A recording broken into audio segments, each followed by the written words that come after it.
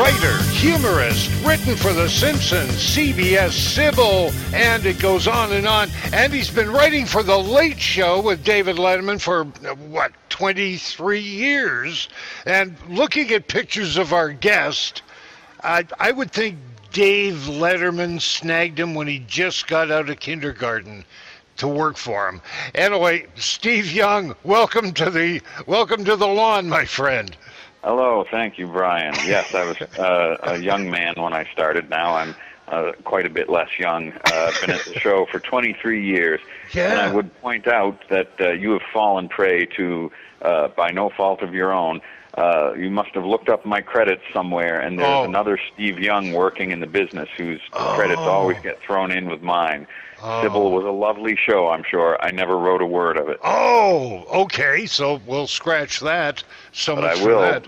Simpsons? I will cling desperately to my Simpsons credit. Yes, Okay. I did write a Simpsons episode. Good. I want to ask you about The Late Show, Steve. Steve, I saw you. You mentioned you were on Letterman.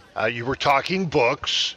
Now, let's talk about your book, Industrial... Oh, good idea. Yeah, Industrial Musicals. How did you get this idea? How did this all come about? Well, it's quite a long-running saga. First of all, the book is about a very strange, relatively unknown topic, musicals that were written for company conventions and sales meetings, mostly from the 50s up into the mid-80s or so. And the book really deals with the ones that were recorded and given out to attendees on souvenir record albums. So extremely rare records. No one has ever really gathered these up in any meaningful way before and figured out what the whole genre was about. And for me, it started while I was a young writer at the Letterman Show. When I started, we used to do a segment called Dave's Record Collection, you may recall. Oh, yeah. Dave would hold up actual, weird, bizarre, unintentionally funny record albums. Right. We'd hear a little clip. Dave would have a joke. And I was the writer who was in charge of gathering the material for this stuff. And did you ever run into anybody that sang in the shows that maybe we would know of today? Some of the very first ones I found, like this General Electric show, Go Fly a Kite. It was performed at a utility conference for electric utility executives. Has Valerie Harper in the cast. And I recognized her name, but I did not recognize the names of two of the composers on the show, John Kander and Fred Ebb. I grew up knowing nothing about Broadway, so somebody had to explain to me, those are the guys who wrote Cabaret and Chicago and 10 other things that, like that song New York, New York, things that everybody knows. They were picking up extra change writing these shows for companies. Here's a clip. PDM can do what you want it to. PDM can show what you need to know. Through your distribution system, our sensors can be giving information automatically. Can you tell me kilowatt hour consumption and demand? Can do. Can do. Can you look and tell me where the voltage level stands? Can do. Can do. You know, one other one that really made me giggle was The Impossible Dream. Oh, yeah, that's a whole different thing, although I do give special sort of top honors to the songs that had original music and lyrics. Some of the song parodies have a wonderful, greasy, corny charm to them.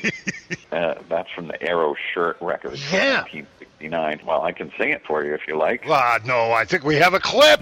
To dream the impossible dream, to increase sales by 20%, to check stock and to fill in the staples, to make sure sports shirts keep getting sold. Now, any music aficionado would love this book. And where can they pick it up? Well, there's this wonderful thing now called Amazon, and they have been quite well stocked. We haven't heard of any complaints there. And it is an impressive chunk of a book. It's big, call it a coffee table book, and it's lavishly illustrated with over 400 beautiful illustrations of record album covers, labels, programs, cast photos, stuff that will really make you just say, made up? Yeah, And it seems like it must be made up by comedy writers, but I could not make up anything this good, I'm afraid. Oh, man. Okay, now the big question we always like to ask, Steve, is Yes. who or what would you like off your lawn? Okay. The lawn is a special place, and I would like to see hooligans get off the lawn, ne'er-do-wells, and miscreants. Oh, Steve Young, thank you very much for doing this, my friend. Thanks for taking the you're time. welcome. And we can catch up on industrial musicals on Amazon, I guess. Yes, everything's coming up to profits, the golden age of industrial musicals on Amazon.com and bookstores all around the country. And listen to many of the crazy songs, streaming audio on industrialmusicals.com. And we're even on Facebook and Twitter, so you get all the updates when we add a new song. Oh, good. All right. Thanks, Steve.